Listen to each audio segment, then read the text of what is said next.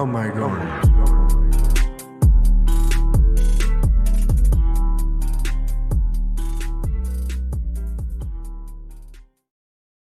Constitution of the United States, and it's got everything I think, but the last. Uh, it's got the Article 26, Amendment 26, passed in 71. I think they're at 28 now. So this is an old book from like 1980. I Yeah, think. the last one was related. It's like what, like a payment to members of Congress, something like that. Yeah, and it was one that languished around for 200 years or Yeah, I something. saw that. Yeah, when I was looking at that. Well, that's we didn't even have to introduce any further. Right? Maybe that's a good enough introduction, right? So, Dan Schneider has his pocket constitution. I have some stuff pulled up as well, but we're going to be talking about Roe v. Wade.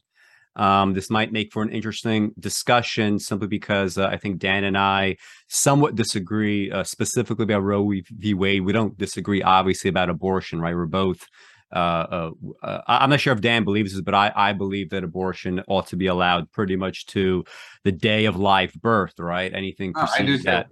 I do Yeah. too. So, and that's the thing. So, I've somewhat softened a little bit on Roe v. Wade in the last few weeks. We first wanted to record this a few weeks ago, and I've been reading more and more simply because what Dan and I have just said, that's not an opinion that is shared by almost anybody in the world, right? Even in like the most liberal sort of abortion environment, such as in Russia, it has some of the most liberal, more liberal than America, even during Roe v. Wade.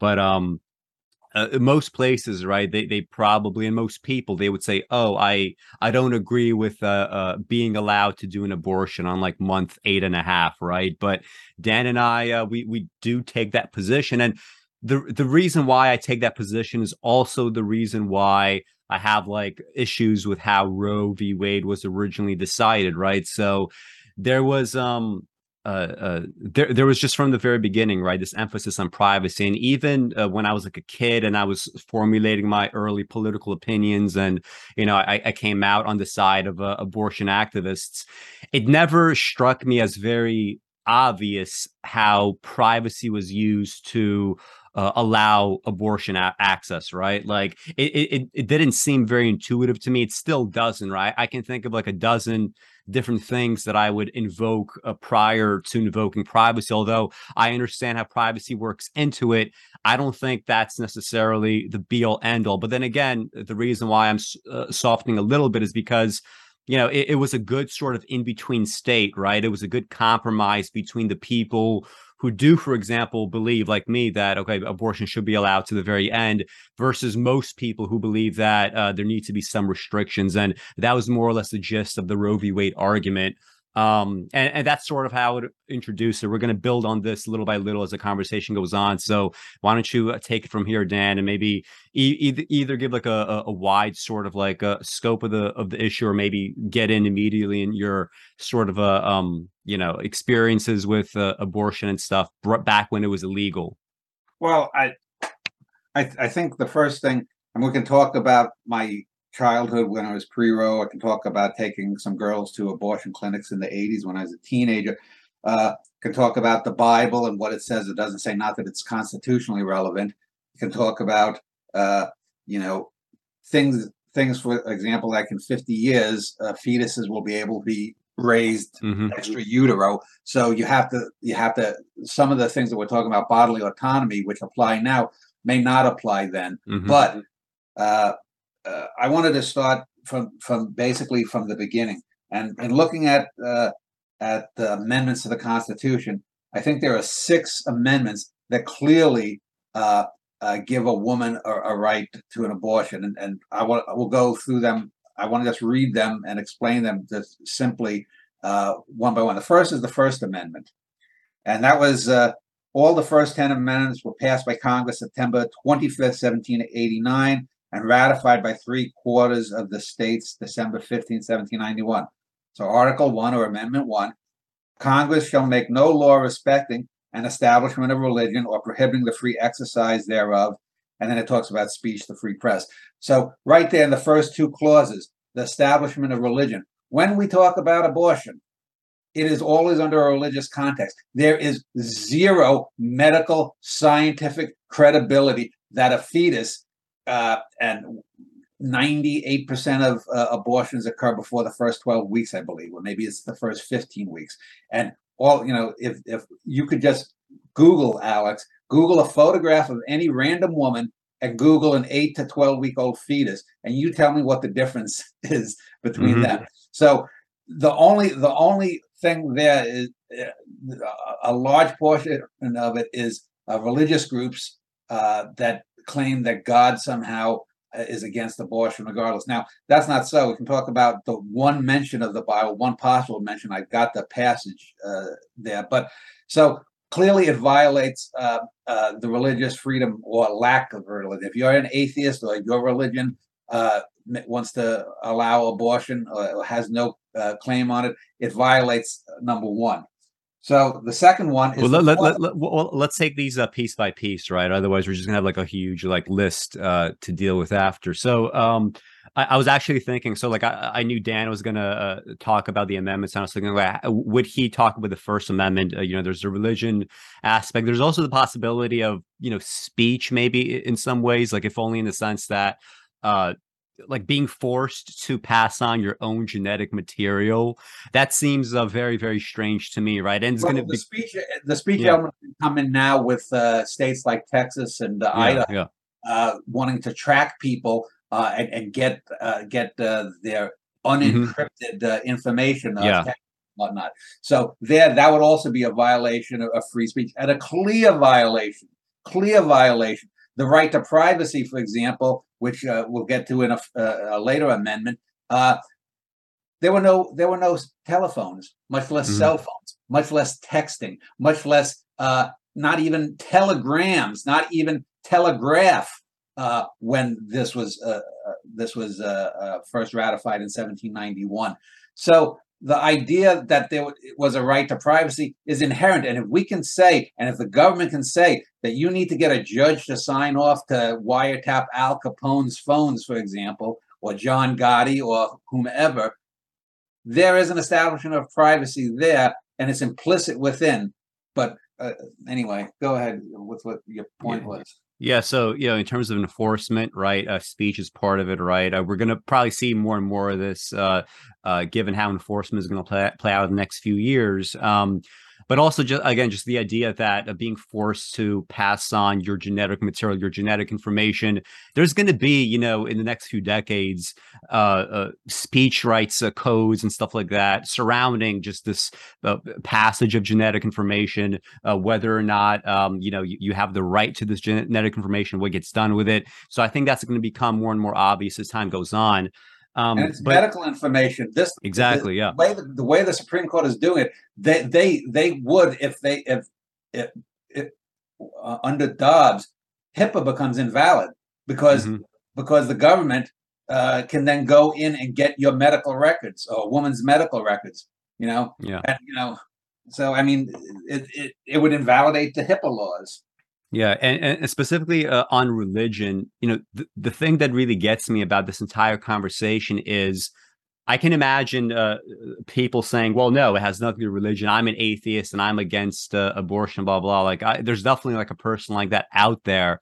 But the fact is, like, when you sort of see what either historically America has done in terms of treating abortion as a criminal act, or even what popular conservatives today say. So like, Ben Shapiro is perhaps one of the most popular conservatives, at least among the internet or whatever. And he says this very funny thing where he has videos where he insists like abortion is murder, abortion is murder, abortion is murder, right? That's a baby, that's a baby, that's a baby. He says that over and over again.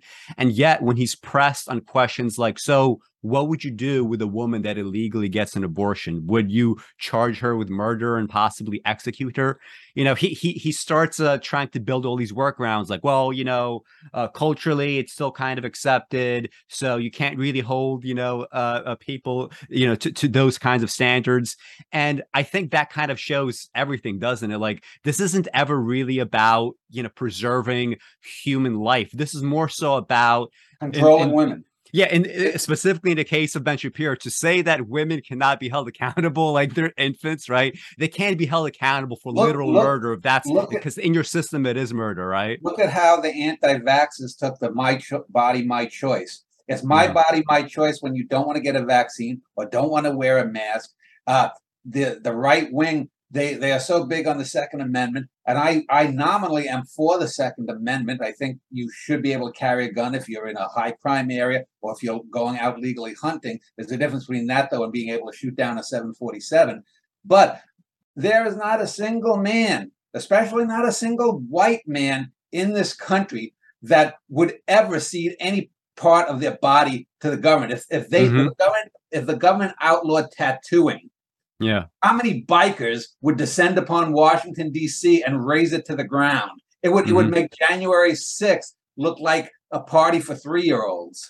Yeah. And also like when you look at the history of laws, right, about abortion, even those that would criminalize abortion, there was never ever I can't think of a single situation where a woman was in fact charged with something like murder, right? It has never happened. I think the closest was like a woman had to like spend some months in jail sometime in the 60s or maybe early 70s before Roe, but it was like considered extremely controversial, right? So again, like based on everything surrounding all the legal context, nobody in fact believes that a fetus is in fact, let's not say human being, right? But has the same level of personhood as, for example, an infant, a 2-year-old, or even a monkey, right? I would be able to make a better case for the personhood for like a 10-year-old chimp than I could for a zygote, right? Well, So I would disagree with even calling that a human being. It's human tissue. mhm, That's what it is. The vast majority, when we're talking the 8 to 12 week range, there's no functioning brain that can distinguish pain, that can make thoughts. There's barely a heart, but big deal, a heartbeat. Is it an autonomous being? People will slaughter animals to eat them. They will kill insects without any thought. And your average insect, whether we're talking a large praying mantis down to a typical ant, is about the size of a fetus from 0 to 8 to 12 mhm, weeks. Even an ant, a social insect that is guided by chemical forays, can defend itself. It can eat. It can hunt. It can excrete. It can do all of these things that make it an autonomous being, even though it's part of what's colloquially known as a superorganism. Same thing with the bee. A praying mantis has more right to life, so to speak, than a fetus. Oh my God, Dan hates. and that's literally true. That's literally true. In some places, if you kill a praying mantis, you might be fined thousands of dollars. That's not going to happen, right? If you abort a fetus. So that's literally true. Irrespective of what people might feel about this, it's literally true, and it has been, throughout history, in different kinds of, situations. But let's actually sort of keep in mind this person's argument as later on we return to Roe, and then we just move through the end of these amendments. So, like, what's the next amendment you have? The next amendment that applies, as I said, number one was the separation of church and state, and the bulk, 95% plus, I would say, of people who are against abortion do so on religious, not medical grounds. Article 4, Amendment number 4, the right of the people to be secure in their persons, houses, papers, and effects against unreasonable searches and seizures shall not be violated, and no warrants shall issue but upon probable cause, supported by oath affirmation, and particularly describing the place to be searched or the person or things to be seized. Well, right there, the right of the people to be secure in their persons. If we talk about personhood, is a woman a person? Now, if we say they either are or not, if they are secure in their person, which means their physical limit. This is one of the places where the right to privacy is often pointed to. Are they a person or not? The only way that by reading that, when they say the right of the people to be secure in their persons, houses, papers, and effects, you could say their person or their body, their person, if you want to talk about it being a spiritual thing, but their effects, their things. What is more essential to personhood than someone's body? So right there, forget even calling it a right to privacy. It states it right there. The right of the people to secure in their persons and their effects. This has to mean their body. What else could it mean? I mean, we in 1789, 91, when this was proposed and ratified by the states, we didn't know about medical knowledge. They would, this is one of the things with the Constitution. They are using the language of the 18th century. We are now in the 21st century. If we were to rewrite this the way we, have now the new revised version of the Bible versus the King James version, it would read quite differently, and different words would be used. But right there, is a woman a person or not? Was a slave? Are we going to make women 3/5 of a person the way we did with blacks in the 19th century? Are they full? If they are fully persons, they have the right there in Article 4, Amendment 4.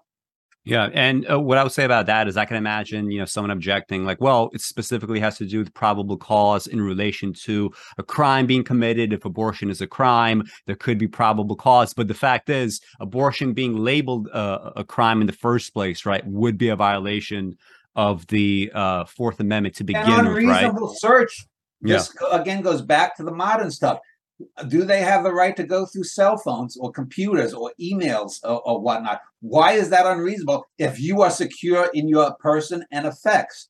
Again, this right, it couldn't be more clear that any individual has the right to be secure in their person. Mm-hmm. And again, that has to be referencing the body. We can talk about unreasonable searches, but what's more unreasonable than to try to dig into someone's bedroom? This again, and this is going to apply with gay marriage when that's one of the next things that's on their target.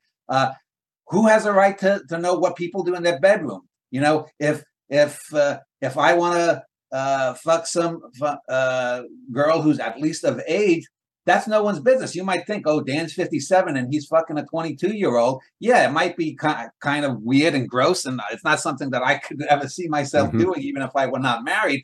But as long as the people are of age and they are fully person and fully of the majority, there's really nothing, unless someone is being forced to do something. If someone is forcing an abortion on someone, if a husband and his goons don't want to, gets his friends to take the woman to a doctor's office and want to forcibly rip the fetus out, that's a different story. But shy of that, which if it's ever happened once or twice in American history, I doubt it, but if it's ever happened, that would, you could make an argument should be illegal, but not for the person to make the decision on their person.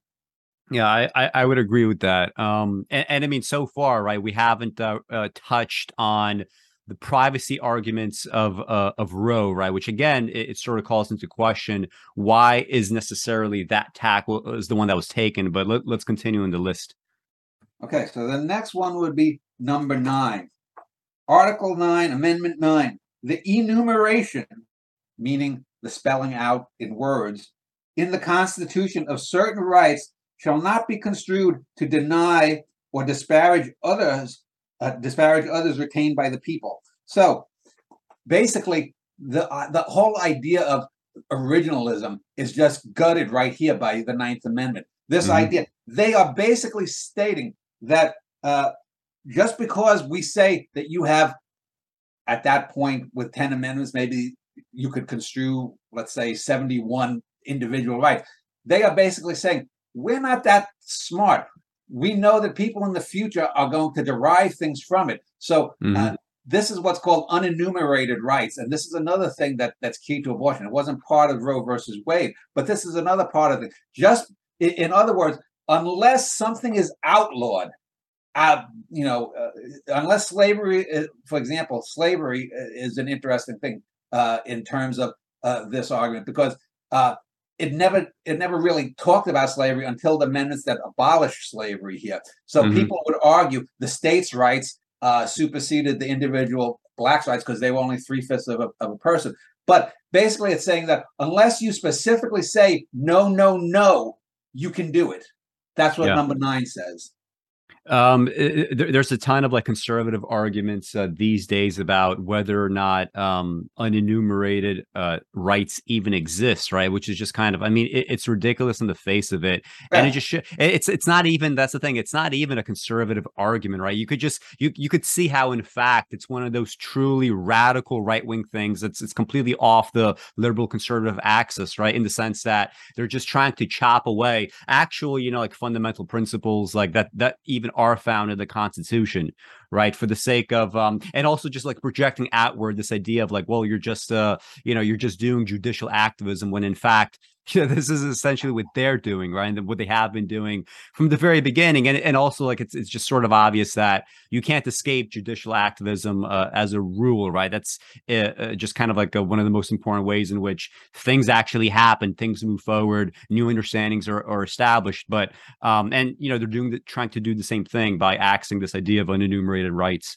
Well, number 9 basically states that the only way you could outlaw abortion is to get an amendment to outlaw abortion. Hmm. You need to have what is it? The whole, let me see, first amendment. So Congress would have to pass it in both houses, and then you need 3/4 of the states, which would be now what 3/4 would be 37, 38 states. Yeah. You need basically have 38 out of the 50 states, and that ain't going to happen. But again, it's right there. So I don't know if you want me to go on to the next one. Yeah, we're going on to the next. So Article 10, Amendment 10, the powers not delegated to the United States by the Constitution, nor prohibited by it to the states, are reserved to the states respectively or to the people.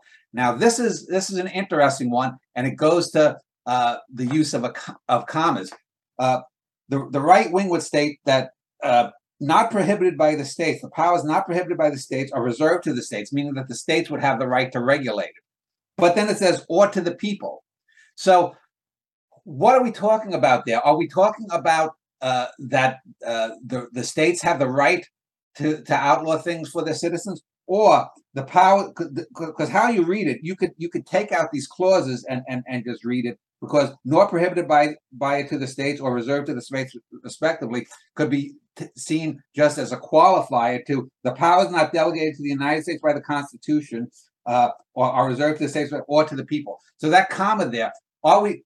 I would argue, and a lot of people would argue, that what it's saying there is that the states can do those things, but those powers that aren't delegated are also reserved to the people, not the people of the states in a political sense, but to individuals. And because there is a comma there, the states respectively, comma, or to the people, there's an argument that we're talking about the people directly, individual voters. And keep in mind, in 1791, this was the foundation for the big argument that caused the Civil War: the rights of the individual versus the rights of the states. What the right wingers, what did the Confederates always say? We're for states' rights. But if we look at it, you can see that as being a pro-states' rights claim or a pro-individual claim, because the powers not delegated nor prohibited by the states are reserved to the states respectively or to the people. I would argue, since the whole of the Constitution is about individual rights, that it's basically stating that the states can regulate some of these things, like interstate traffic. So we're talking about, what it's not saying here. It's not pitting the states versus the individual rights. That comma is separating. You have some states' rights, like interstate commerce, which has long been acknowledged, and individual rights. So I would say my argument would be 1, 2. The third comma in that amendment is differentiating states' rights versus individual rights. It's not stating that the states' rights, because it's stated first, supersede that of the people. Do you know off the top of your head whether in the Constitution the phrase "the states" has ever been conflated with like a phrase like "the people"? Right. That's also a possibility, but I'm not sure how this functions. Yeah, Throughout. I would say historically, if you're looking back, because this was the schism that led to the states' rights versus the individual rights. I would argue, and this is number 10, so this is the last of the Bill of Rights. Too, uh, it's interesting because when the Bill of Rights ends, Article 10, or to the people, the last words of the Constitution in 1791, as it was drafted, was to the people or the people. So I would argue that this is the very last words of the document that is stating the individual reigns supreme, at least in the terms of individual rights. Yes, there are things like, you can't stand up in a movie theater, even though there weren't movie theaters, but any kind of public place and yell fire and cause harm that way. But I would argue the very fact that the Constitution, and when I go right back to the very beginning here, we the people, and it ends to the people. I mean, so I would say if you're an originalist, as the right wing claims, it starts with the people, it ends with the people in Amendment 10. So go ahead, your comments. I don't have too much on that, but do you have comments on Amendment 13? Because I think that's an interesting one, depending on how you define certain things. That's what we're going to hit next. Number 13. So maybe let me just start with this one. So 13th Amendment, right? Obviously abolishes slavery and involuntary servitude, except as punishment for a crime. And this sort of reminds me of this conversation that we were maybe supposed to have. I remember like a couple of years ago, you wanted to do an abortion thing with some Catholic woman who was like just a writer on these questions. And I was looking at some of her essays, and she was constantly making this argument that with the introduction of abortion, once it became kind of like, very free to get, it introduced like another level of the sexual objectification of women, right? Where because there weren't, these kinds of consequences, men feel that they could sort of objectify women as they please. And to me, it's a funny argument, largely because if you get rid of abortion, right, because you believe it's a form of sexual objectification, or rather makes it more easy, well, you're just replacing one form of objectification with another. Granted, this isn't, if you make abortion illegal, it's not the sort of objectification where like, a woman is like paraded around and sort of ogled, or however you want to look at that form of objectification. But it does turn a woman into like a sort of like self-necessitating like baby factory, right? Isn't that, just another kind of objectification? Why are the stakes of that objectification in any way lower than what else is being described? So if you're going to tell a woman that she has to, simply by having sex, right? Imagine also like if she's like 45 years old and she's already had like her kids are off in college, and you tell her essentially, no, you can't have sex for fun, because if you do and you get pregnant, you have to now relive the last 20 years of your life all over again and send off another nest of children to college, right? That is very much a form of servitude, right, against her wishes. That is definitely a form of slavery, however you want to define it. So it's just objectification of a different sort. Well, it would be akin to quote unquote white slavery, forcing women into sexual slavery. Now, I have issues with a lot of that, but that's mostly outside the United States, so that doesn't really pertain here. But yeah, neither slavery nor involuntary except as punishment for a crime. So a lot of them would argue, well, if we outlaw abortion, then we can take away that right in the 13th Amendment. But that's putting the horse before the cart. Clearly, as I stated, there are 4 other articles that precede this in the Bill of Rights. This I mean, even the old fellas, the founding fathers, 4 out of their 10 amendments, 40% of their Bill of Rights, the amendments, pertain to the individual. Now, yes, they didn't follow it, obviously, because 13 and 14 deal with the removal of slavery. But yeah, and what is slavery? If you look at the definition, slavery is where one person controls the life and actions of another person, is a master. If you remove the right to abortion, the state then becomes de facto slavers. There's no other way around that, and that's illegal. So again, putting aside even the medical stuff, since we're dealing with only one individual, we're not dealing. It's not like the fucking term. What was that movie on Mars with Arnold Schwarzenegger where the guy has an alien inside his belly? Total Recall. It's not like the fetus can come out and say, I have a right to this or whatnot. That I mean, I think it's clearly Article 13, Amendment 13, clearly basically says that human beings, and again, that was in direct response not only to slavery but to the three-fisting, that they are fully endowed persons. So if I can go on to Article 14, which is basically just a corollary, and this is at the point the longest amendment. So I'll just Section 1 is the one that really pertains to. The rest have to do with public debt and the who can be a public official. So Section 1 of Amendment 14, which was again 1866, 1868, all persons born or naturalized in the United States and subject to the jurisdiction thereof are citizens of the United States and of the state wherein they reside. No state shall make or enforce any law that shall abridge the privileges or immunities of citizens of the United States, nor shall any state deprive any person of life, liberty, or property without the due process of law, nor deny any person within its jurisdiction the equal protection of the laws. This was, again, pertaining to blacks, freed blacks in the Reconstruction era that came just right after this was ratified. But clearly, again, it has to apply to women too, because no state shall make a law that will abridge the privileges and immunities of life, liberty, or property without the due process of life, liberty, or property. So these are already covered by the amendments there. So I would argue that basically 13 and 14 are twin amendments that, even though they were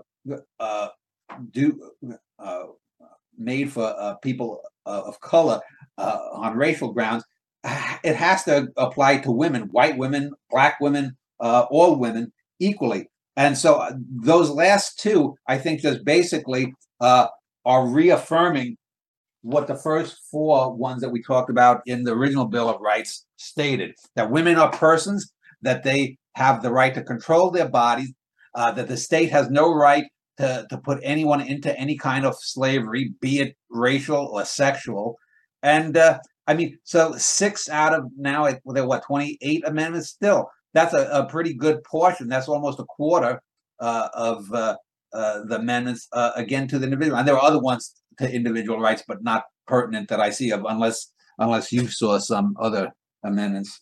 Not really, but perhaps we could end on the 14th, because this is specifically what Roe v. Wade uses to argue for abortion protections, right? It sort of looks at the due process clause, right?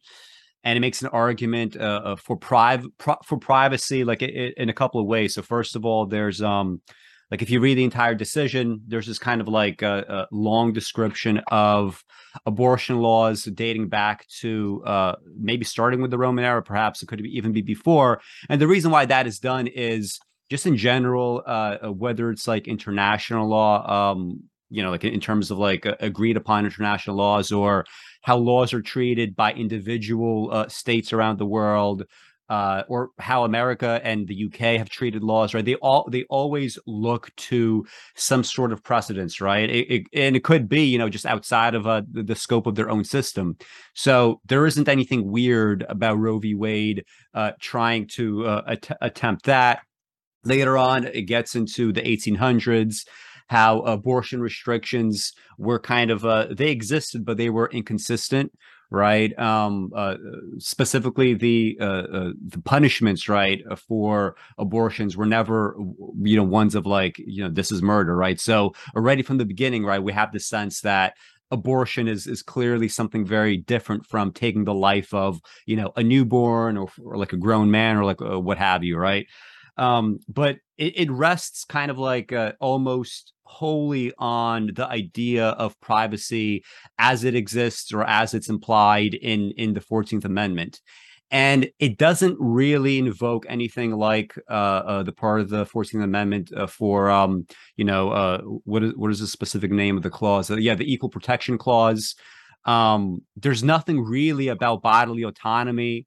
Roe does this thing where, on the one hand, it's it's trying to avoid establishing, this idea of personhood, whether or not, this is a human life, right? It's saying that this is kind of like the realm of perhaps science or philosophy. And yet it does establish like a trimester timetable, right? Where after like a third trimester, you can't have abortions, right? Starting with the second trimester, perhaps like some states maybe could have arguments for they basically have a right to not maybe get rid of abortion, but regulate how they're done, regulate some laws around it. And not once do I see anything about like a woman's autonomy, right? Only to the extent that, well, she has like the freedom to a certain kind of privacy, but it's never couched in terms of the body, right? Well, what you're basically arguing is that they didn't take full advantage of what they should have. They only put up one block of defense exactly. rather than using the Sixth Amendment. And one that is kind of counterintuitive to a lot of people, including me, who's very sympathetic, obviously, to abortion. It still is a little bit counterintuitive to me to base abortion rights around privacy, right? And if people who are not me, I'm sure they feel this way even more. Well, see, I don't. I think the people who say that it was a bad law, even you'll get some what I would call, what they would call what dino type people, Democrats and name all, or even though I'm not big on Democrats, people who would say, "Oh, it was poorly argued." Well, no, I don't. I think there are plenty of cases that have been decided on one aspect of constitutional guarantees. So I don't think that's bad law. I think it would have been better had they tied this all together, because then you'd need a whole domino effect. And if you base it on all six of the types of ways you can look at abortion in these six amendments, then basically the Supreme Court would basically have to be. It would be obvious that they were rogue and didn't give a damn. Here, they're trying to be technocrats and whatnot. And we know goddamn well that not a single one of these motherfuckers gives a rat's ass about rights. Certainly, the least of them, amazingly, is probably fucking Clarence Thomas. But you have to understand, and this is for people who might be viewing this outside the United States. 1820. Do you know the Dartmouth decision, Alex? No, what is that? That is the decision that gave corporate personhood. So the same courts that said that Negroes, black people, were only 3/5 of a person, they said that legally any corporation was a full person. I hope one of the things that comes, it'll probably take 10, 15 years to get abortion rights back to where they were. I would get the people who got the gay marriage rights. These people knew what they were doing. But to just blast them, it'll take that time to get this stuff back. And now I forgot my point, but go on. Yeah, so you mentioned the Dartmouth decision, how corporations could be given essentially like bodily rights, right? But clearly they're saying that this is not so applicable outside of that, right? Women clearly are not given that. And again, it's just one of those things where, given the way that it was decided, I definitely see like avenues for it being overturned, right? And it's not just me saying that. I mean, for a very long time, you had somewhat like liberal legal scholars or people like Ruth Bader Ginsburg. I think her quote was something like, "Oh, it was." Roe v. Wade is this law that's sort of like it's just ready to rot away. And part of the reason that, again, is you can, on the one hand, be a court and say that we're not here really to be in the position of like establishing personhood or taking it away, but then just kind of de facto doing that, right? Because someone else could come along and say, well, I disagree with this definition of person, which is, more or less kind of like what happened, right? That like in Alito's decision, what he was making a distinction is it's not merely like, it's not privacy for the sake of privacy. Suddenly there's something else involved, right? If you are involving a person, and the Roe v. Wade sort of did de facto establish personhood, even if they said that they weren't trying to. Well, if you have personhood now in this question, then privacy cannot merely be the thing that trumps everything. And I'm not sure if you've ever read like the Judith Thompson's A Defense of Abortion, but I would urge anybody watching this to read this like philosophical text. This was written before Roe v. Wade. And she basically is from the very beginning, just to avoid the argument, she is allowing for the personhood of the fetus, and yet she's giving a really great argument for why it wouldn't even matter. So personally, with my own arguments, when I talk about abortion with people, for the sake of the argument, I just concede personhood just to begin with, even though I personally don't believe it, simply because there's these other arguments you can make, right, for abortion that have nothing to do with this question. So I do think Roe had built within it the sort of like, it's the seeds of its own undoing, right? Which is, again, that's a pragmatic sort of critique. It's not a critique of abortion rights in general, right? Well, one of the thing I wanted to mention that came back to me was, I hope that at the end of this process, 10, 15 years, whatever it takes to get abortion rights back, because I know people aren't going to vote third party, and you're going to have mealy-mouthed, wishy-washy, piece of shit Democrats like Biden and Pelosi and Schumer. But we absolutely need term limits, 5-year terms on the Supreme Court, and to just limit the damage that they can do. You have to have a 5-year limits on it. And I think if you say something at the hearings for your confirmation, and it turns out that you actually have opinions, so they absolutely could be impeached. I saw. I don't want to get off the topic, but I think that needs to be done. You need to have more right. We have to. The idea of originalism has to be killed, because, as I quoted in a couple of the amendments, the founding fathers, say what you will about them, they were old, they were white, they had dicks, they were racist, they a good portion of them were slaveholders, but in their defense, compare them to what was going on in Europe at the time. Compare them to the French. Compare them to the British. Compare them to the czars. They were liberals back then. They were liberal, and they were liberal enough. They were open-minded enough that even through all their flaws, they knew that people 50, 100, 250, however many years this country lasted, would be wiser, and there would be things that would come along. Remember, this was the beginning of the Industrial Revolution. Someone like Washington, born in 1740, and he died in, 1802, 1806, something like that, lived 70-something years. He saw it would have blown the mind of his parents to the world that, gin, the cotton gin, this was a wonder thing. People don't realize how much life changed. These people they knew, even though Darwin didn't come along and publish for 60-some years, the idea of evolution was firmly planted in Thomas Jefferson's mind, even though he sometimes didn't believe it. But these people were educated, and they knew that things were going to change, because things had changed radically in their lifetime. Let's talk about the sort of wider view of abortion and just politically what this all means. Like, I remember the Great Replacement Theory. Oh yeah, some guy in the fucking Langan video, he deleted his comment when I asked him about it, but he wrote something like, "Well, I agree with Langan's take on the Great Replacement Theory, right? Basically, the idea that white people are being forcefully replaced by the various elites. It could be Jewish elites, it could be like whoever." By non-whites. And I basically pointed out to him, well, okay, so white people are all around the world. They make up 7% of the world population, and compared to everybody else, they're having the fewest kids. So I told him, unless you're willing to sire 500 children yourself, don't fucking talk. What are you talking about? Right? This is just what it comes down to, right? The white educated class, they don't want to have kids. End of story. This is endemic in Trumpism. It's endemic in Muskism. We'll deal with that feckless asshole later.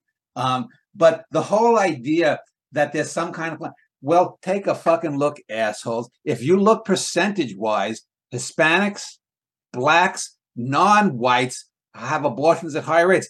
These motherfuckers with this, what they are basically doing is they're empowering. If you take this to the logical extension of the real world here, you're going to have a lot more welfare queens. Go back to the 1980s. We don't want welfare queens. We don't. The corporations can savage and take 10,000 times what the worst welfare queen ever did, the handful that ever existed. A lot of like black right wingers, though, they're sort of using this as they've always used abortion as like, oh, this is just another means of white people encouraging look at the statistics. Look at the statistics. I'm gonna have to cut that out because the channel is gonna get taken down. But it's what? like yeah, you can't say that. You can't say it. No, it's unfortunate. No, you can't. It's unfortunate, but they already don't allow ads on Huck Finn because I'm literally reading out the fucking book, right? And I'm not censoring it. But anyway, yeah. So like this has been used by conservatives, like historically, to say, look, it's just genocide of black babies, right? Yet another thing that white people are doing. And I mean, obviously, there's no kind of like logical consistency here. But I remember reading an essay of yours, I believe it was like from maybe like 20 years ago or so, where you doubted that Roe v. Wade would ever be overturned simply because it would cause either like a mass exodus of women from the Republican Party. It would just be like a means of like Republicans of overplaying their hand. Do you think this is in fact what would happen? Like, were you surprised at this decision or what? Well, I was clearly wrong. That, and I remember thinking that the first time when we discovered a livable planet, we'd have faster than light speed. That could still happen within 100 years of that discovery, but I don't think so. I looked at Roe versus Wade as sort of like Social Security. That would be third rail. But I think one of the things is there has been, I discounted the role of ignorance, and especially ignorance about science. The country is, I mean, the very fact that we're doing this on YouTube, Cosmoetica, I couldn't launch Cosmoetica as it originally went on because people don't read anymore. They don't. They don't not only don't read essays. They don't read novels. People have a hard time even reading the backs of products they buy at supermarkets or dresses. Is it made of wool or is it made of some kind of nylon? People don't care. We have the TLDR. Too long, did not read, don't read. So what happen? You get people that'll watch a 3-minute video by not the School of Life, the PragerU. The School of Life is a terrible left-wing site, but PragerU is even worse on the right wing. They'll watch some bullshit cartoons, and this is one of the people get their information about cartoons. Even that guy that vlogger, that historian vlog I sent to you a few weeks ago, even he did a review of a Mongol cartoon. I'm like, you're talking about the Mongol Empire as a historian, and you're using cartoons.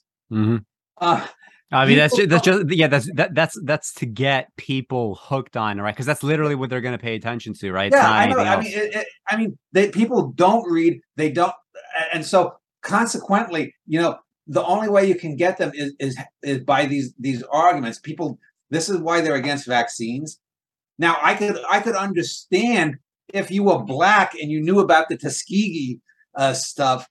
I could understand maybe black people of a certain age being wary about taking vaccines, but Jenny McCarthy types, no one's gonna try to fuck up, an all-American, good-looking, boobalicious Playboy playmate.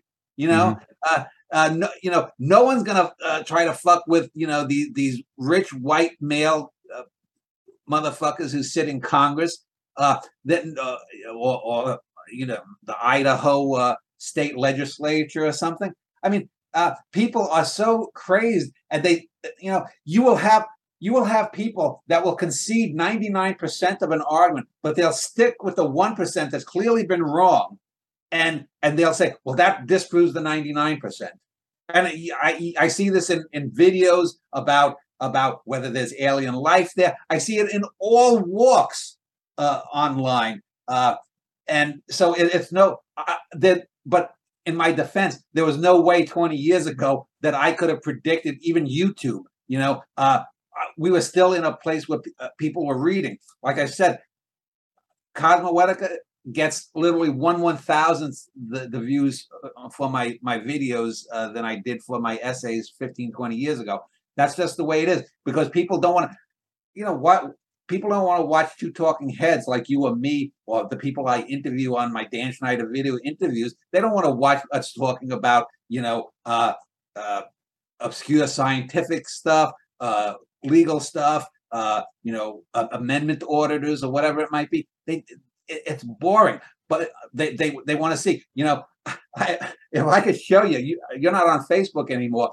On my Facebook news, we'll have Trump this, Roe versus Wade this. That'll be 2 stories out of 20. The other 18 is some Instagram girl, does a nipple slip. That's news on par with Trump stealing possibly nuclear documents. This is the world we live in America. Hopefully it's better in Europe. Yeah. So I mean, like, what do you think is going to happen here? Like, so first of all, most people in America right now, the polls are pretty clear, right? About like 65% of them were against Roe v. Wade being overturned. Most people will want to have abortions, right? If they're in a situation where they don't want to take a pregnancy to term. How do you think this is going to shake out? Because the Democrats seem to have been doing very, very poorly up until this thing was being handed to them. They're feckless. They're impotent. Joe Biden, a doddering old fool. I mean, the Democrats. I heard someone make an argument that in 1992 they wanted to codify Roe versus Wade. That there was movement, and before that as well.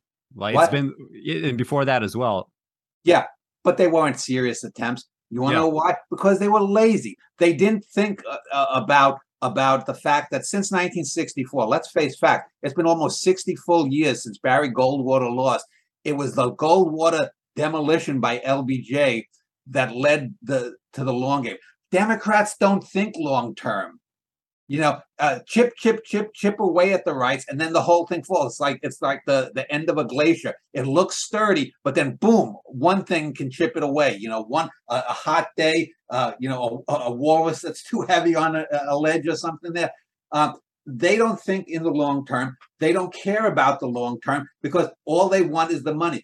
They actually emulate and envy the Republicans. The Republicans sold out for money in the 1960s. The Democrats did it two decades later.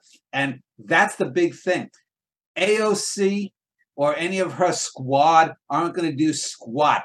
AOC is now a devotee of Nancy Pelosi. They're not going to do anything. They're going to, and in 1992, the thing that when they tried to codify, it was a half-hearted effort. It wasn't going to happen. You want to know why? Because they knew that George H.W. Bush was still in office when they tried, and he would have vetoed. It even had they gotten it to his desk, which they didn't. This is what the Democrats do. They do these phony things. Oh, for 49 years we've had our fingers up our asses. Now we're going to do something now to codify. Where the fuck were you for half a century? It's bullshit. I wonder if it's just laziness or something else. Though, like just thinking about it and how this has played out, especially in the last few months. If you were able to codify this as like a federal, set of protections, and abortion was like guaranteed for everybody, it would be very, very difficult to ever, remove that. Suddenly Democrats lose, a major kind of like reason for their fundraising. They're losing, like, what are they going to say about the Supreme Court, right? Most people don't seem to really care about the majority of the things in the Supreme Court. But they could always hold, Roe v. Wade, you have to vote, which is what they're doing now. They're like, for us to reverse this, you have to vote for us in midterms. But what exactly is their plan, right? I don't see anything in the pipeline that they're doing. But most people aren't going to care. Because the Democrats don't care. This is a great fundraiser for them. They're actually going to bring in a lot more money. I just saw that Planned Parenthood is giving more, $52 million, more to advertise for laws, to give to various groups. This is a windfall for the Democrats. The idea that most Democrats are horrified is a load of shit. I'll tell you who's horrified. Gay people, trans people. I worked at the store that I work at with a young trans man, 20 years old, woman who's going to eventually transition to man. He when the day this happened came in on a break, because a lot of the young kids look up to me. She's like, he's like, yeah, I still do the he/she thing. Dan, what do you think about this? And I talked with him for about 20 some minutes, and just to give a perspective that a lot of the things we've been talking about. So anyway, I did want to make one other point though about the originalism. No, like what? So why are they so alarmed? Like, what did you want to say about these well, kids? what's next? Gay marriage. Gay marriage Yeah, has been on the law for what? 7 years, 7 Clarence years? Thomas said this explicitly, right? He's looking at gay marriage, he's looking at contraceptives, and he's looking at private sexual acts should not be deemed private, but should be subject to legal disputes in the courts.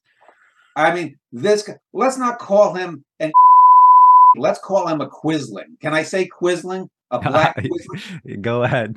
He's a black quisling. He's a slimy, low down piece of shit. He is the house servant. He is what they would have called, I won't say the house N-word. He is the house servant to all of these white. This guy is a piece, and his wife is so tied up in his white wife, and the one thing that probably, as long as Thomas is on the court, that will probably not be taken down is anti-miscegenation laws. But if Thomas finally goes, then they might get a white guy who'll target that. But that's the one thing, because it affects him, because that motherfucker doesn't give a damn about anyone but Clarence Thomas.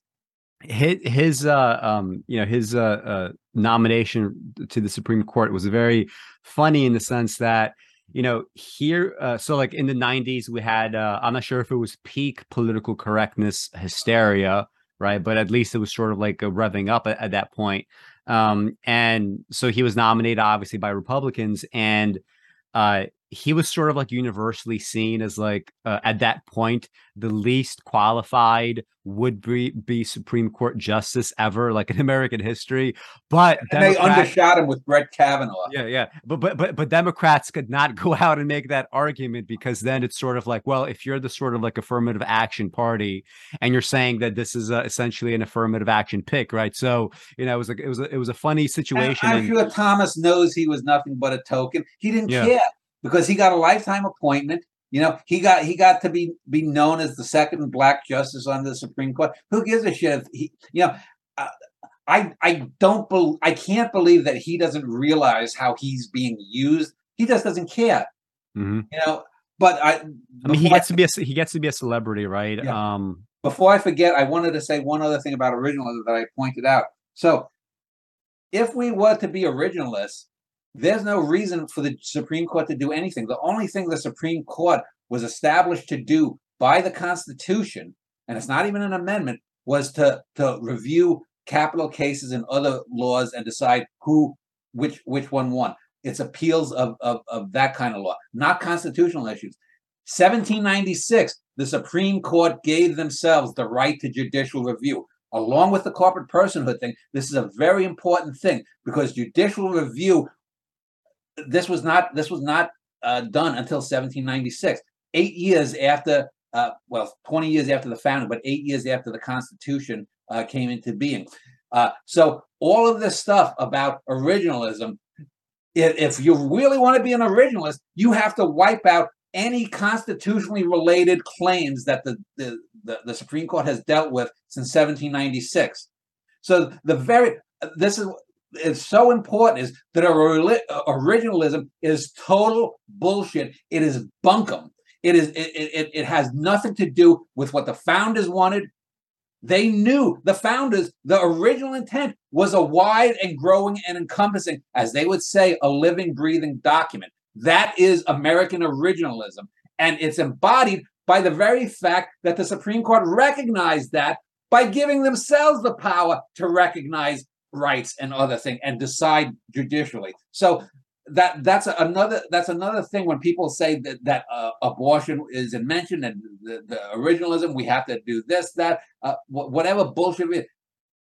Originalism is total bunkum, and it's a total non-starter. and it's just bullshit that the right wing trots out, and they'd have no legal and no even grammatical basis for it if you read the goddamn Constitution.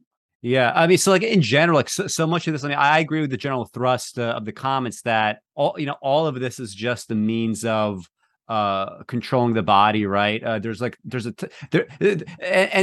no to get back to Judith Thompson, right? Her thought experiment in the philosophical field was imagine that you wake up one day and you're hooked up to a tiny violinist that needs your body, right, for like 6-9 months to survive in order to go on and do these like wonderful things later on in life, right? So it's kind of funny how she sort of takes upon some of the conservative assumptions only to do away with them down the road. But anyway, like the point of that thought experiment is to say there's no analogous situation where you would allow anybody, even if it's to save someone's life, that you would force someone to use your body for those ends. And the example that I often give is, let's say that you're hanging out with a group of friends and you do something irresponsible, right? And the reason why I'm saying irresponsible is because conservatives say, well, if you have irresponsible sex and you get pregnant, right, you have to deal with the consequences. Well, let's say you have a few friends over and you decide to do something irresponsible. You have like a sword hanging off your wall and you decide to take it off the wall and start doing all kinds of crazy shit with it, knowing full well that you could hurt someone, and you end up slicing, one of your friend's kidneys open. And the only way that friend, right, could get a new kidney is if he takes yours. There's no court in America, or most places in the world for that matter, that would say you have to be tied down and your kidney has to be removed to make good on this, irresponsible act that you committed, X time ago, right? It would just be considered totally ridiculous. And the idea that this happens specifically, to a woman, and this is why I would go back to this idea of the equal protection clause, right? It's not enough to say, well, women just happen to be the ones that have to bring pregnancies to term, right? A woman also, needs to work like anybody else. A woman also has a body like anybody else, right? It seems to me that equal protection under that sort of rubric, right, would demand at the very least, like this idea that, well, if this interferes with your job or anything for that matter, right? It's a violation of equal protection. And just the whole idea that a Roe never really even cared enough to take those arguments on, right? It just seems like a wasted opportunity. And I do think it helped sort of undo it. Although, of course, like there would always be a pretext, right? Conservatives or rather right-wing reactionaries would always seek some kind of pretext, right, to overturn something like that. So they just had a little bit of an easier time, I think, here compared to alternatives.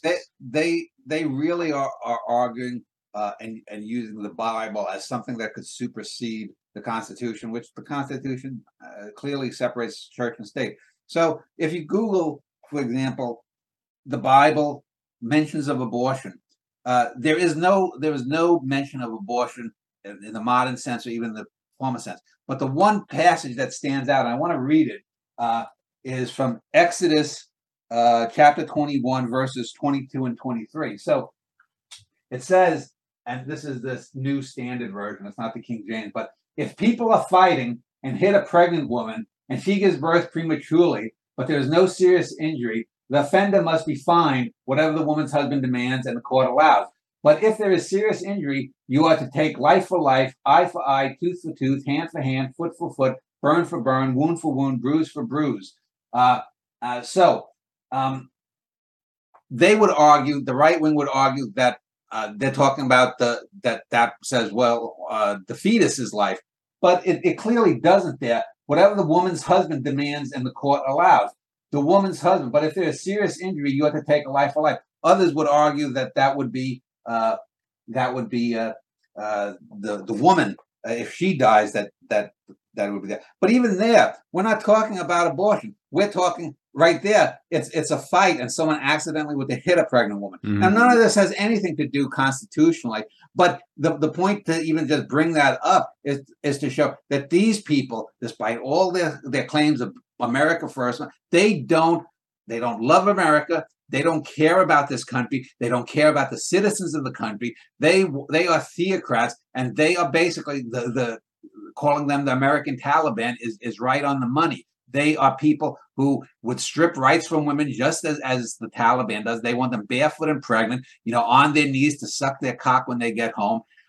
Even if the guy has warts on his dick from fucking his mistress. From monkeypox warts, right? So one thing I'll say about like the whole kind of like right-wing drift among Democrats, and you alluded to this earlier. I mean, even Tim Kaine, right, who was the VP pick for Hillary Clinton in 2016, I wouldn't say that he's necessarily like anti-abortion in the same way that some of these other like right-wingers are, but he's had like what's called like a complicated view on abortion in America. And if you're a Democrat, right, and you have this like chronic willingness to sort of see this right wing drift, and you're not putting your foot down, and you're sort of allowing it to happen, like you're always going to go at the pace of whatever the radical party is. If Democrats were the radical party back in the 30s and 40s, well, guess what? The Republicans had to sort of tag along the way, right? Eisenhower did a bunch of social spending and public spending that would be considered unthinkable now because Democrats were doing it, right? You had no choice. The 1956 Republican convention platform is far the left, not only for the Democrats, but it's probably on par with the Green Party. Mm-hmm. Yeah. And it makes me wonder, like, what is the best sort of historical analog, or rather international analog, for the Democratic Party now?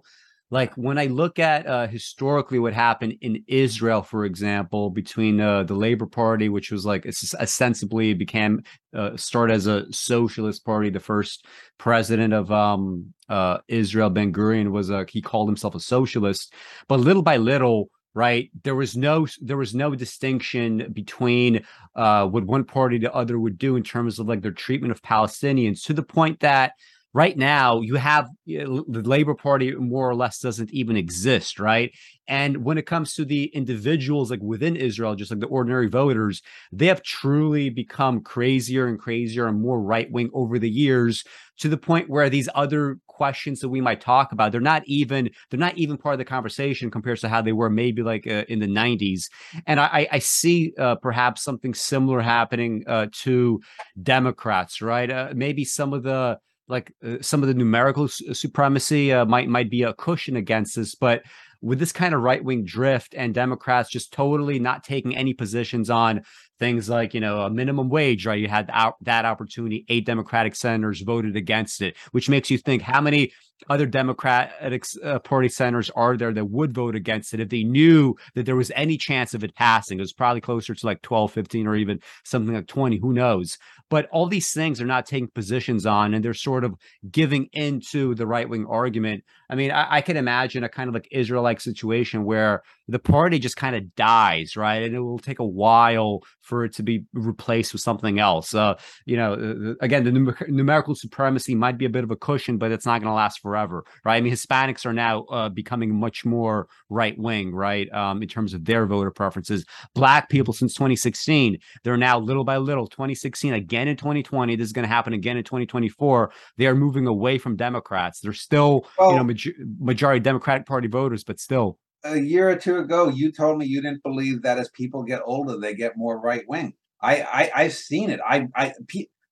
On my Facebook page, there are people that when I was in my early 20s, they were Democrats, and they're still nominally Democrats, but they say some of the most repugnant things, especially when it comes to blacks and law and order and cops and the whole the George Floyd thing. Were they different? Were they different, or were they always like that? They when they were young, they were more open. I mean, you could see, I could see some cracks here and there where it doesn't surprise me, but they don't even pretend anymore, even if they were pretending. And I've just seen that from people who were adults when I was a child, became worse over time, became more. I think it's just the natural part of as you get older, you think more. His cute, very cute. Maybe Kabiria, good girl.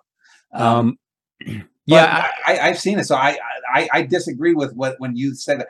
I think if you come back in 20 years when you're in your mid 50s, you'll probably see that some of the people that were Marxists or whatnot, you were a Marxist. Yeah, I was a Marxist. So, I mean, like in that regard, although I wouldn't even say that really the core of my politics has really changed. Maybe some of the pragmatism has changed, like that sort of thing. But even, some of the examples that you give about like people that you've known, what I could imagine in that situation, especially like in regards to like how they might view black people, like I could imagine like a bunch of people, that I grew up in Brooklyn, right? Maybe they were somewhat like open-minded when it came to black Americans, but as time went on, perhaps they, as white Americans, were doing better and better in life. And the black people that they knew, maybe it's still the same housing projects. Maybe it's still the same cycle. If you have political leaders who are not willing to sort of break those cycles, you as a white person who might not know any better, you'd be like, well, I grew up and look, my life got better. Why are these people in that same situation? Like I could imagine like a sort of like right-wing pipeline being as simple as, a party leaders are unwilling to change like whatever's causing those nuggets of stereotypes. You know what I mean? Well, just the most typed phrases from these people, just follow the law and you won't get hit by the cops. Just do what they say. Yeah. That's the thing. And this goes back to the Vietnam War, the hard hats who used to throw shit down at the kids protesting. Just do what we said. The people who always say, just do what we say, is the proto-fascist idea. And that people who don't see this, they don't realize this.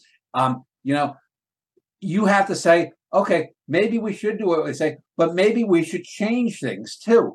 And the people who are that are very, people like me, I are rare in the sense that I've gotten more left, but I can't even really say that because when 70% of people are pro-abortion, despite the way people want to redefine it, who are for basic income, who are for Medicare for all, who are for the Paris Accords, who are for the top 12, 15 quote unquote little thing, they're getting 60 to 70% approval. Why the fuck do we have two right-wing parties? The Democrats are farther right than the Tories in Britain in a lot of respects. Why do we have? Well, you can look about demographics and the way gerrymandering goes. I mean, you want to get rid of, stop gerrymandering. Just have if a state has 5 districts and 600,000 per district, take the lines and say, okay, here's the first 600,000 about, and just do it on a map. Don't be making these Lego type congressional districts. Let the things play out. Give people the chance to be a power. But people aren't going to do that. Let's talk also before I forget about the pre-Roe stuff and So like I mean like specifically for people that don't know, like I think Dan's unique contribution here would be the fact that I mean he was around, right, pre-Roe. He had a kind of like rich early life among gangsters, and he saw prostitutes getting abortions. He saw like failed abortions, right, and every kind of like spectrum in between. So why don't you talk about some of those realities and maybe some of the realities that will start coming back, right, with this decision? So I had just turned 8 when abortion was outlawed. So for 7 years, you can throw away the first 4.5 years, but about 2.5, 3 full years, whatever it was. When I was a kid, I grew up in the Ridgewood section of New York. If you look on a map, here's Queens. I guess it would be, here's Queens, and then here's Brooklyn over here, and there's the line basically runs almost straight. It varies a couple of blocks here or there. On the Brooklyn side of Ridgewood was Bushwick, and in the 1960s, 70s, Bushwick was like the South Bronx, and that it looked like Lebanon, burned out buildings and whatnot. And so when I was a kid, I lived just 1 block up from the border. So me and my friends would go and play. And we'd play with some of the kids across the border who were black. I mean, literally, there wasn't a fence, but across what would have been, I think, Wyckoff Avenue and then Cypress Avenue were the 2 main avenues. Black people lived on one side, white people lived on the other side. And along Wyckoff Avenue especially, there were a lot of prostitutes who worked there. There were gangsters. This was also Wyckoff Heights Hospital, I believe was the name of the hospital there. It's probably still there. There was a methadone clinic for drug addicts. And in these burnt out buildings, and I wrote about this in True Life, me and my friends would often play. We'd play in these heroin galleries. What's a heroin gallery? Heroin galleries are where people who shot up heroin back in the 60s and 70s would just shoot up all day, and they would lay around in these buildings. They looked like what would later be people who had AIDS crossed with lepers, because their skin would take so many shots of the heroin that they would just become pustules. In here, this is where the prostitutes were, and you would have cars driving by, cruising, just like in Taxi Driver. You would see, guy come by. So young kids like me, the prostitutes would be back in the alleys, not necessarily out there, obviously street walking. They'd be back in the alleys. The cars would go by. Prostitute would say, "Here, I'll give you a quarter." A quarter in 1970 could get me a 15-cent comic, could get me a soda for 10 cents, or or whatever. And so we'd go out and we'd see the Johns. We go, "Hey, there's a girl back there. Take a look." And she'd come out, and she'd stand sexy or whatnot, prostitute sexy, drop her drawers or whatnot, show her goods. And if the guy said, "Yeah, get her in the car," I'd say, I'd run back. They'd give me the quarter.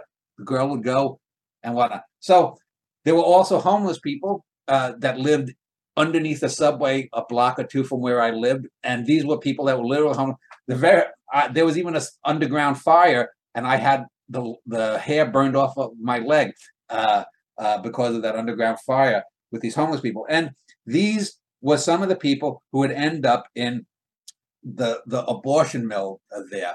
Now, this was just like, I think I've mentioned how there were gay bars who were all windows boarded up. This was a boarded up building. You'd go in the back, go down underneath, and this was run by a politician that I call John Doe. I won't use his real name, but the son of a bitch is still alive, making a hard push towards 100. But this guy was the quintessential Republican or right-wing anti-abortion guy. "Oh, we're for family. I'm against abortion. I'm for the family." Yet he himself, and I know because one of the girls there was a couple of years older than him. There was a young girl who, she wasn't a prostitute, although he did often beat up prostitutes, and he'd fucking take cigarette butts or lit cigarettes rather, and try to abuse their vaginal parts. But there was one girl who lived on my block later in Glendale who became involved when she was like 16 with this politician, got pregnant, and had a back alley abortion here. Now, there were women that I would see, and they would come out, and their friend would be with them or something, and you could see a dark stain, let's say, in their jeans or their pants, whatever they were wearing. Sometimes you would hear about women being found just literally a block or two away. They'd walk and barely make it. This guy, who was the politician, himself had his own private doctor because he had money involved in this abortion mill. There were other ones that I heard about, but this is the one that was only 2 or 3 blocks from where I was on Wyckoff Avenue. And it was terrible because sometimes, you might hear, let's use the name Kathy, who you knew from around the area. "Oh, Kathy, she died or something." And you'd hear, "Oh, how did she die?" "Oh, she went to that place, the abortion mill, and it didn't make it or whatnot." Now, people would say, "Well, these people shouldn't be selling their bodies. These girls are, they're, this, that, or other thing." Even though the Bible, if you want to believe it, Jesus Christ, Mary Magdalene, I mean, but that's what happened on a regular basis. I'm not every day, obviously, but every month or so you might hear about something that happened. That over the course of 3 years, there were a few dozen females, most of them poor, most of them either homeless who lived in the subway or prostitutes. The girls who wanted to get an abortion, who came from better families, usually better than where I lived, they would go to Scarsdale, or they would go out onto Suffolk, or they would go to New Jersey or wherever it was that they could go whatever states might have been different. I don't know the laws of Connecticut and New Jersey and whatnot, but this would happen all the time. Now in New York, it may have been at some point that some things were legal, but the point is it wasn't freely legal, and therefore, or totally legal, all abortions at all times, and therefore you would have these things. Again, I'm not sure about if New York it was totally illegal, because when Roe came along, I don't think there was no such thing as a national ban, as far as I know. Each state decided. I think New York, most of it was. I think they did have rape and incest, exceptions, and life of the mother kind of thing. But again, most abortions, you're not going to have life of the mother unless it's an ectopic pregnancy at 8 to 12 weeks or something. So that happened all the time. And again, this politician who was a right-wing guy, who was law and order, family, who was, I'm not going to give any more details because people could figure it out. This guy was fucking young girls, not only prostitutes here and there, but quote unquote good girls, getting them pregnant, sending them to this place that he had an interest in, who was the financial back. And the guy was an Indian or Pakistani doctor who probably got, his degree off the Indian equivalent of Kellogg's cereal or something. But it was just ridiculous, and no one cared about it in those days. No one cared about, and even those people who cared about the occasional middle class or rich girl who had an abortion mishap or had gone to this because they didn't want their parents to know, so they didn't maximize or get the best doctors themselves. Those who were the underclass, no one cared about it, and that's the way it's going to go. Hopefully, it doesn't get so bad. Hopefully, in the next year or two, something will happen that will do this. But I'm in the short term, I think it's pretty bleak. Yeah. Yeah, I could definitely imagine there's probably going to be some events, right? Like people don't really tend to pay attention all that much until, like we mentioned before, like if you have like a boxing ring, or like with like a between a woman and maybe like a former male, right, that's transitioned, you're gonna get some sort of situation eventually where there's gonna be a literal like death within a boxing ring or whatever it might be. And people will take notice then. They'll be like, okay, well, maybe we should reconsider, maybe readjust some of these rules. You're probably going to find, especially now, since like information is easier and easier to come by, you're going to get a couple things happening. One, you're going to have examples of women dying, right, due to botched abortions or whatever it might be. And the secondary part, and I think this will be kind of like funny to see, you're probably going to get a ton of politicians that are like very kind of like vocally anti-abortion. They're going to get entangled with like mistresses. They're going to be entangled with abortions in their own lives. I've known people, that worked in abortion clinics that were being picketed or whatever, being protested by various right-wing activists. And like a week later, right, they'd see some of the girls are out there coming for their own abortions, right? Everybody in that situation, they're like, abortion should be illegal. But in my particular case, right, there's always that universalizing, or rather like anti-universalizing. In my particular case, right, it was fine, right? I had a reason for a blah, blah, blah. So, but given with the way that information travels these days compared to a few decades ago, this thing might get to some sort of like little explosive moment and then readjust itself a lot faster, right? We probably won't have a slow boil. I gave you the pre-Roe thing. Then for a number of years, I had moved to another neighborhood in '74, a year after Roe, and that's actually in the late '70s was when the girl who the politician had impregnated. That's when that happened. It was legal to have an abortion, and he forced her to. And I don't believe she went to his clinic, but I mentioned before in my writing in when I was in the Hispanic gang in high school, there were a lot of prostitutes that came and went, but there were two of them that were friends. One was named Migdalia, and the other was named Carmen. Migdalia was a little bit older. She was actually quite beautiful, ethereal looking Hispanic girl. Carmen, even though she was about 6 months or a year or so younger, was not as good looking and actually looked quite 3 or 4 years older because she was very, I think he had probably been on the streets longer. So two things happened. I want to talk about both of them in respect to abortion. The first one is Migdalia did have an abortion, and I escorted her to a clinic that's probably generally within near where you live. And then Migdalia actually was pregnant and miscarried. So I want to talk about not Migdalia, Carmen. Regarding Carmen, because she was a Catholic and she was a practicing Catholic and she felt bad about the miscarriage, she wanted to bury her quote unquote baby. So when I got to the place where she and Migdalia lived with a few other girls, they had this bloody thing. And so you're looking through, you need almost a fucking microscope to see this human being. And so if you look here, and I'll put it up, there's my pinky. Whoops. What the fuck? No, it was there. Yes. Yeah, there's my pinky nail. That pinky nail was probably not only the fetus, but because inside the red blotch, you could see an almost black thing. And that's what the fetus was at that point. So it was probably, again, the size of an insect, a small bug, if that.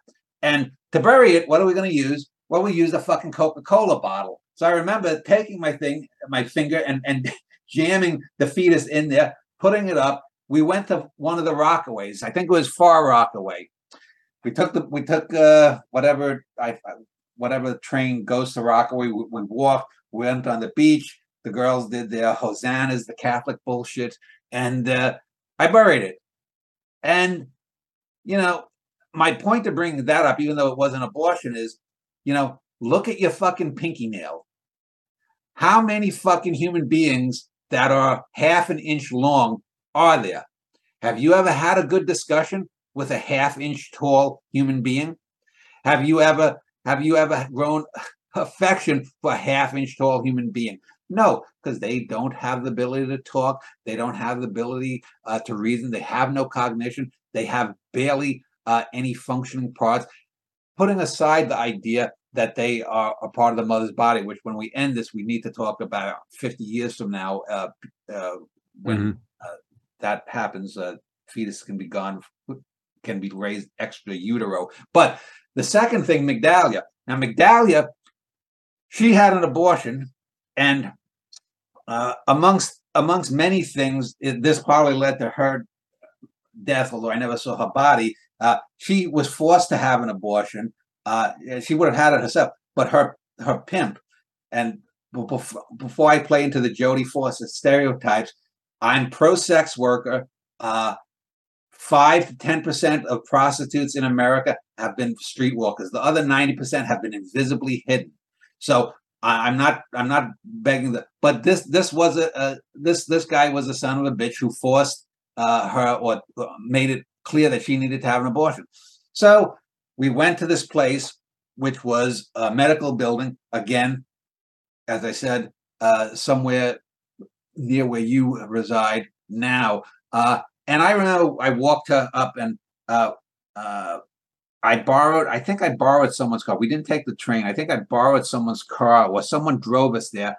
And we were dropped off about 3 or 4 blocks away so that they couldn't get the car license number, because this is what these motherfuckers did. They would get the license numbers of cars and then find out where this person lived and harass them. Now, it wouldn't have mattered in this case because this was someone else's car. So we're walking there, and there are these people, holding the things. There's barricades there. This is 1981 or 82. I was 16 or 17, and I probably walked 6, 7 times, no more than 8 or 10 at the most, maybe only 4 or 5. It's hard to remember. But I remember Migdalia's one because I was closer to her, and also this was where the incident happened. There's this big, corpulent, fat fuck, white guy, probably at the time 42, 45, probably younger than 50, and they're all chanting their bullshit, they got the signs, and you had to go up about 7 or 8 steps to get to the door. And as we're coming, someone they missed they miss us, but they're like tossing like ketchup, onto the stairs. The fat fuck comes up thinking he can intimidate him. Now, I'm not trying to sound like I'm Jean-Claude Van Damme, but one of my best shots when the guy came up there, I remember just sticking out and boom, and just hitting him. I guess it was in the solar plexus or maybe the upper chest, and the fat guy was like Humpty Dumpty, just a round piece of shit. And he fell back down the 4 or 5 steps onto his ass. And we went in an hour, 2 hours, whatever it was, later. The sun, it was, the procedure itself was perfectly normal. There was no complications or whatnot. We're coming out. They're still there. And I remember when I and she walked away, there was a silence. There was a kind of like, oh wait, let's not get, because even though I was only a teenager, they saw that I fought back against them, and this is a lesson to be learned. Everyone says never again. The whole Holocaust thing, even though many genocides happen, never again. It'll always happen again unless you stand up, and you have to stand up against people who want to take your rights, people who want to intimidate you, people who want to commit whatever crimes they have in their mind to you. If you stand up, people will take notice, because unfortunately, we still live in a world where violence is the universal language. It's an unfortunate thing. It's not something that I'm saying to say, oh, I stood up against these stupid son of a bitches. But look at the Democratic Party. They are, I call them the Vichy Democrats. I call them collaborationists for the last 40 years, not only on abortion, but on all things pertaining to civil rights. The Democrats have not given a flying fuck.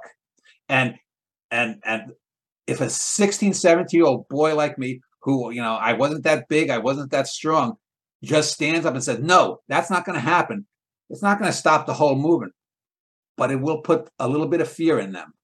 And that's what these people are. I say they have always been domestic terrorists. And, the only way sometimes is to fight fire with fire. It's a cliche, but those are the two things. The Carmen miscarry, people aren't the size of pinky nails, and you have to stand up for yourself, because if you're not willing to stand up for yourself, and hopefully most women will get motivated, because men aren't going to do it. Women have to be the ones at the forefront saying, fuck no, we're not going back to abortion mills. We're not going back. Just the way blacks have to be the people that say, fuck no, we're going back. And you can look, Japanese Americans, after they were interned, they basically fought for 45, 50 years.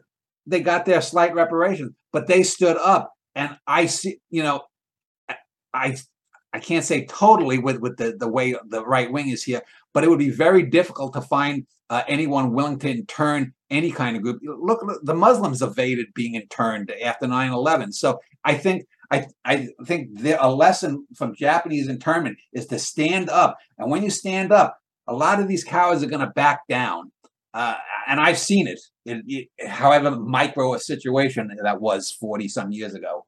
Yeah, it's funny to watch the sort of kind of like recent recruitment by those who are kind of like Democratic Party aligned, Democratic Party adjacent, or just like pure Democrats, right? They're doing a lot of like academic work in the last like 5-10 years, just like writing these like really misleading books about the role of things like violence or force or whatever in various like either civil rights movements or liberation movements, to really just undersell how necessary, a lot. I mean, like, look at something like climate change. I mean, we are heading very clearly to, at the very least, like, say what you will about the environment in general, but maybe 2-3 billion at least climate change refugees, right? That's going to put, a ton of pressure. That's going to cause tons of violence.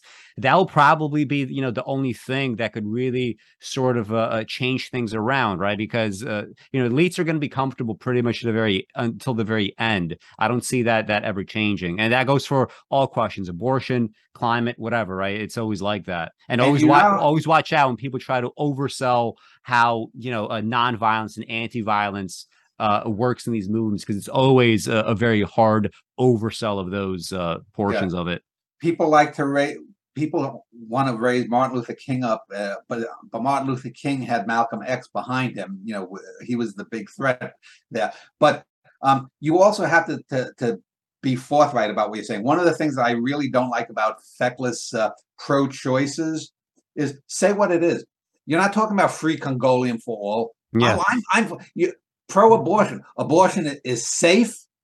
Abortion is a necessary thing for some pregnancies, and abortion is a good birth control.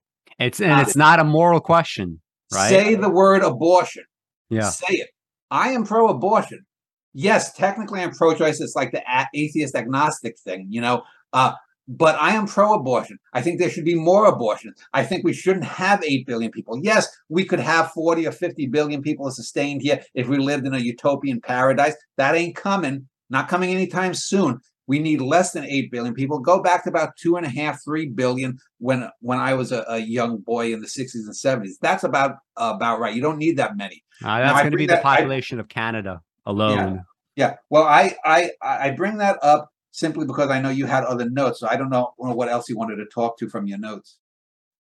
All right. So there's this article. This was back in July, right? It was ridiculous to read it then. It's going to be ridiculous to read it now. But there's this woman named Leah Libresco Sargent, right? And it's titled "In a Post-Roe World, We Can Avoid Pitting Mothers Against Babies." Right.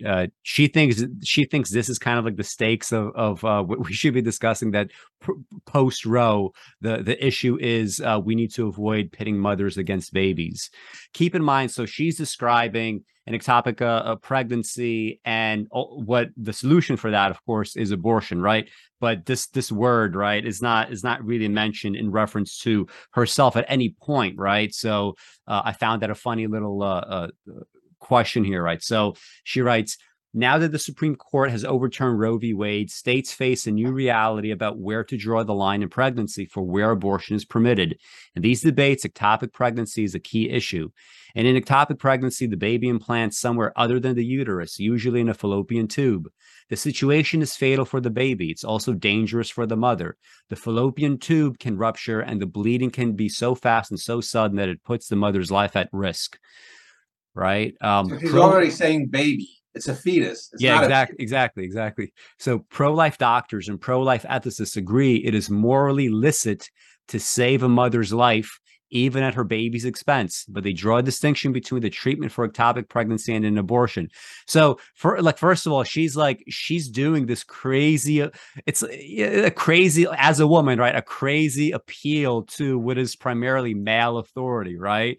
Yeah. She needs to have some pro-life doctor or some pro-life ethicist to tell her that this is in any way permissible to do this thing with her body. Right. And I also wonder, right. I've seen this argument all the time, right, that, well, you know, abortion is murder in every case except to save the life of the mother. And I've honestly never truly understood that either. Right. If it's murder in one case and you have this innocent party, if you call this a baby, first of all, and you say that this baby, if brought to term, will have this wonderful, boundless future. Why are you going to, if these are the terms of the debate, why would you save a mother, right, who's already lived out half of her life, right, and is now like fulfilling her true duty, which is to be a baby factory? Why is she treated preferentially over this child, right? So I've never understood that. But anyway, from a pro-life perspective, delivering a baby who is ectopic is closer to delivering a baby very prematurely because the mother has life-threatening eclampsia. A baby delivered at 22 weeks may or may not survive. A baby delivered in the first trimester because of an ectopic pregnancy definitely won't survive. But in both cases, a pro-life doctor sees herself as delivering a child who is as much a patient as the mother. So this is the core of her, like, pitting babies against mothers argument, right? When she goes and she gets her own abortion, she wants to be seen by a pro-life doctor, right, who says, this is your child. I'm going to maybe pray over your child. I'm delivering your child, and you will get to see your child, right? This is not some sort of virus inside you that needs to be killed off. Here's the thing that gets me. This points back to the Democrats and being feckless. Is stop using their arguments and arguing on their turf. Yeah. Okay. I'm not going to I'm not going to argue with an anti-abortion person and call them a pro-lifer. You're not pro-life. You're anti-abortion. Again, just like I am pro-abortion. You're pro-abortion. I'm anti-abortion. I'm not going to accept your bullshit, whether it's on abortion or whether it's on whether God exists or not. Okay, I'm going to talk about what we know scientifically or empirically or materially. I'm not gonna argue. I've had arguments with people. I was talking about with a near-death person, and I had quote unquote a near-death experience. But I'm smart enough to know that I didn't see God or I didn't see it within the thing. But even if I had seen God or something, that I really wasn't seeing God. It's something that comes from mind. People have got to stop this fake polity, this fake politeness here. When you are saying, I'm going to take away someone's right here because it's important for me to know that my country follows Christian values. I don't give a fuck. I don't give a fuck about your Christian values. I don't give a fuck about what you're doing. When you're trying to take away rights, when you're trying to justify the beating of black people because a guy was once a drug dealer or a guy once robbed a liquor store 25 years ago, that's not enough to kill someone. I'm not going to concede some bullshit point when you want to get rid of gay marriage or send fear into trans people just because, you can do it. No, people have got to stop this arguing about things. If you want to talk about Jesus Christ and whatnot, we're going to talk on a historical perspective. I'm not going to concede that Jesus was ever real because there isn't any historicity for Jesus. And people have got to stop doing the same thing with abortion. Who gives a fuck what a pro-life doctor does? First of all, he's not pro-life, and then he's obviously a bad doctor since he thinks that a fetus is a baby. So, that right there, I'm not going to give a shit what that kind of a doctor thinks. Think about how highfalutin, some of this terminology is. Like the anti-abortionists get to call themselves pro-life, right? Which, who could possibly disagree, Dan, with being pro-life? Who's against life? Whereas, if you're for abortion, you're relegated to this totally what would you think about abortion if your mother aborted you? This is the kind of I wouldn't be here. I'd have no thoughts. I remember one time dating a conservative Catholic girl when I was a teenager, and she was like, I used to be on the fence about abortion, but then one of my best friends told me that her mother thought about having an abortion when she was pregnant with her, and I was like, oh my God, I wouldn't have the chance to ever know my best friend. She thought that was like a legitimate argument against abortion.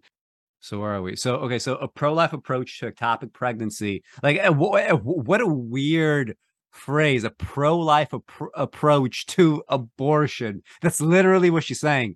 A pro-life approach to abortion, because this is the solution to these pregnancies. It's not anything else. It may countenance. Look at that. Yeah. It may, iffy, and then countenance using a very biblical word.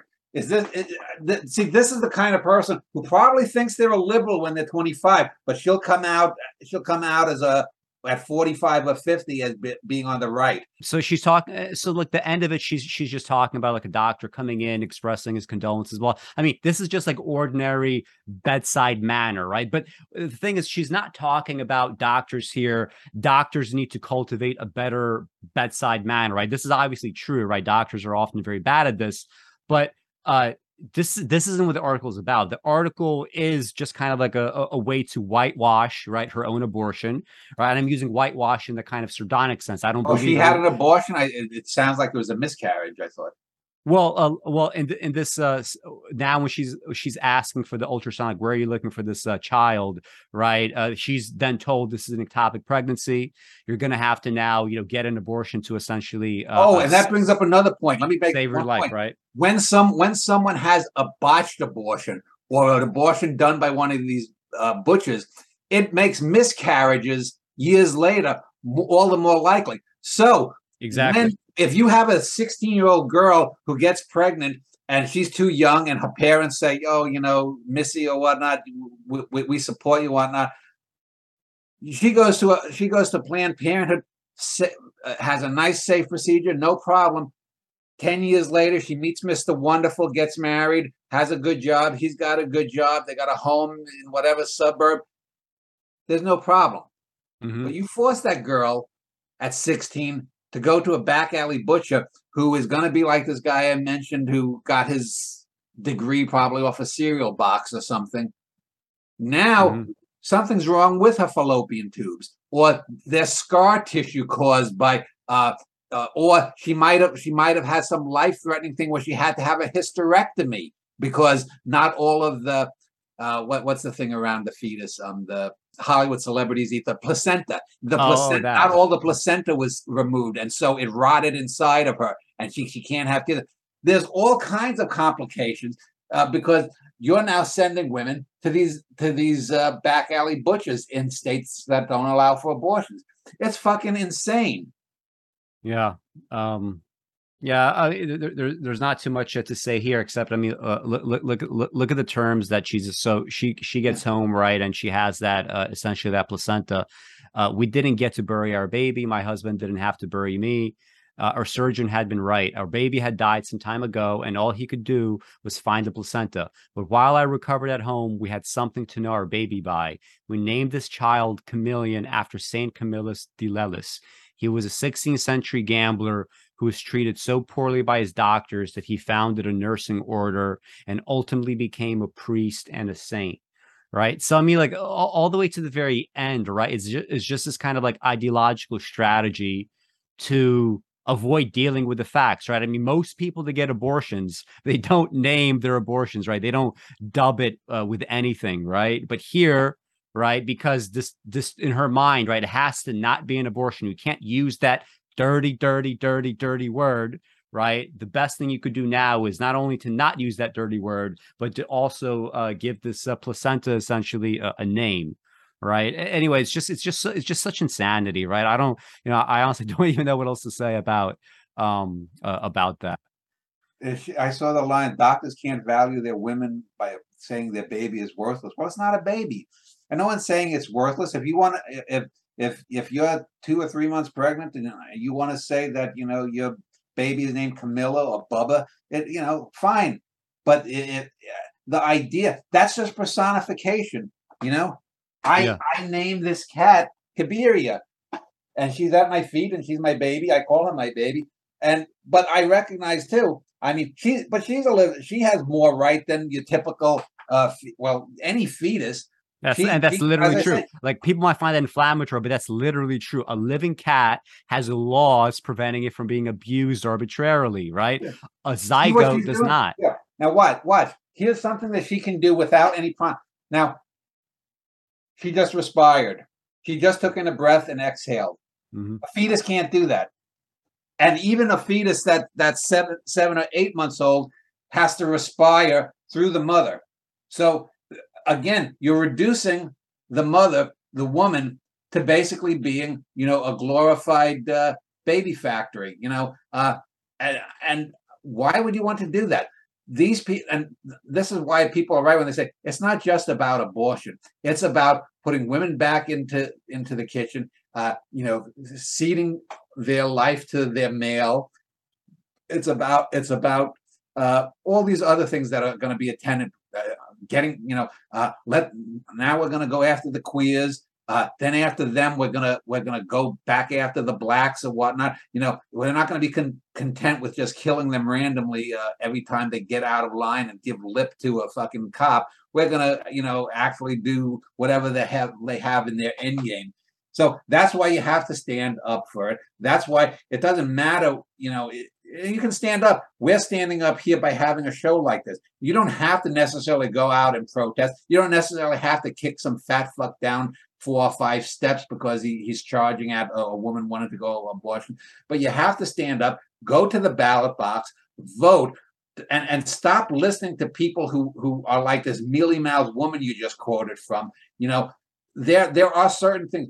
And being pro-abortion is the right side. It's medically, it's scientifically, it's ethically. And if you believe in morals, which I don't because they're religiously based, it's the moral thing to do. Because if you don't, more women are going to die. They will die.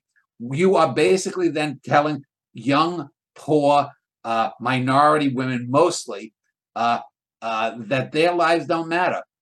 But if you think about it, what's to say that that fetus isn't going to be that girl in 15 or 16 years that's pregnant? You know, does that when that girl who's going to have an abortion was a fetus, she was worth more?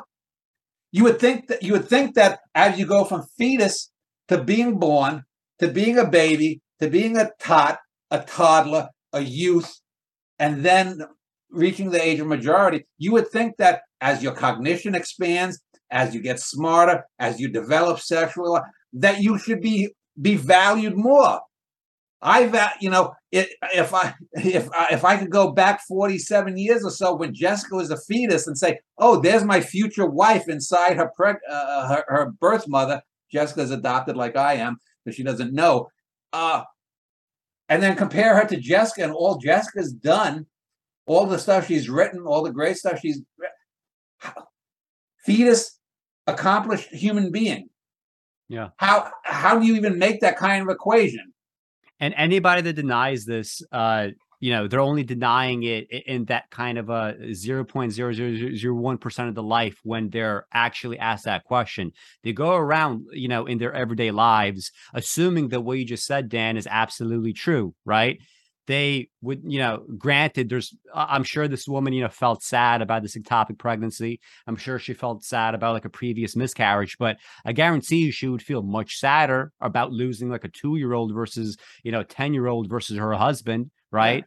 And the laws, like, that's the crazy part. Everywhere historically, anywhere that you look, the laws will always sort of set around these facts, right? Abortions were rarely treated in the same way that murder was, right? Very often it would go down to like when you quote it from the Bible, what the husband would say, simply because, this would be the question: do you want to have this child? Yes or no? If in any way the answer was no, these punishments would be lighter, right? It's kind of, it's kind of like, if someone's walking down the street and they assault a pregnant woman, that's obviously like very different stakes, right? If she wants to get abortion versus not, right? But in no case would it be considered a murder. And even again, people like Ben Shapiro, who would suggest otherwise, they still are not willing to prosecute women. And of course, it's always some sort of infantilizing argument.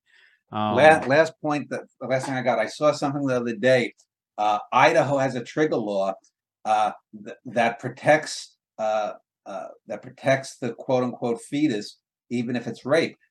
Now the rapist can't force the woman to have to bring to term, but Idaho law, I think it's Idaho, states that the rapist family has the family of a rapist has more right to see their progeny be born than the woman has control over her body. This is even far beyond this. People are quoting the Handmaid's Tale, or they're quoting the what's his name, Philip K. Dick's The Man in the High Mountain, or whatever the fuck, they're quoting all of these doomsday scenarios or whatnot. But that's even farther along than those two cases.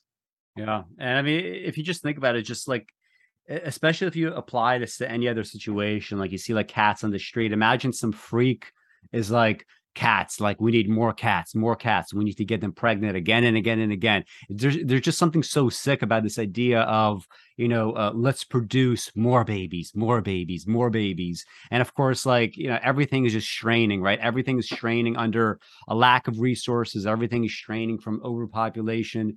And it's underpopulation, according to Elon Musk. Yeah. Nice segue. Yeah, it's just some sick shit.